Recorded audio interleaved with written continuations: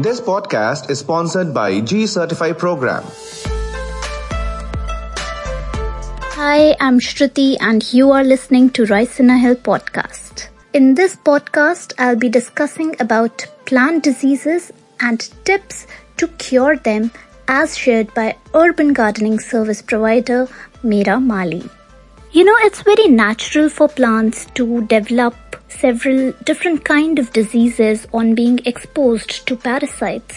Meera Mali understands the limitations during this lockdown, and they are here to serve you online with all the gardening requirements. They mention how dull patches on leaves or any other symptoms on plants can be treated with very simple solutions at home. Meera Mali suggests 2 natural ways to stop the growth of common disease in plants. The first one involves using a milk-based solution. Now, this is the simplest way to deal with such diseases. The method is also very simple. It just requires milk and water. But the ratio is important. Now, what happens? Milk helps the plants in becoming resistant to diseases and enabling them to grow better.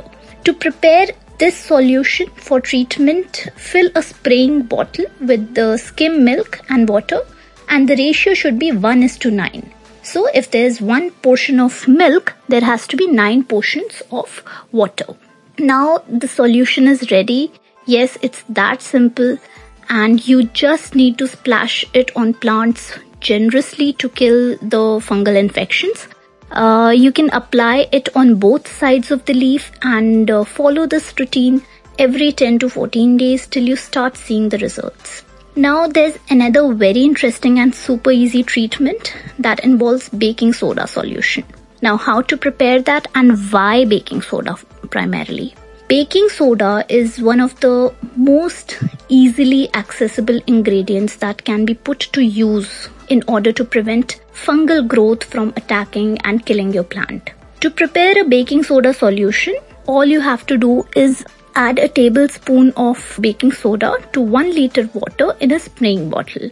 Moreover, to it you can add half tablespoon of vegetable oil or canola oil. And then a very important thing can be to use dish soap in this, few drops of dish soap. And just remember that this procedure requires the use of dishwashing detergents only and not the laundry washing powder or bleach. So all you have to do is mix all these ingredients and shake it well, and you get the solution ready.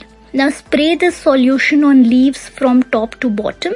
This treatment needs to be tried and tested on the plants at least once to see the effect, which will be visible in some days. Now, I really hope these quick recommendations bring relief to your plants during quarantine. After all, they deserve the best care, don't they? Contact Meera Mali for online consultancy for your plants, and do let us know what plant-related issues would you like Meera Mali to address in upcoming podcasts. Till then, stay home and keep yourself and your plants safe, and keep listening to Rice in a Hill podcasts. This podcast was sponsored by G Certify Program.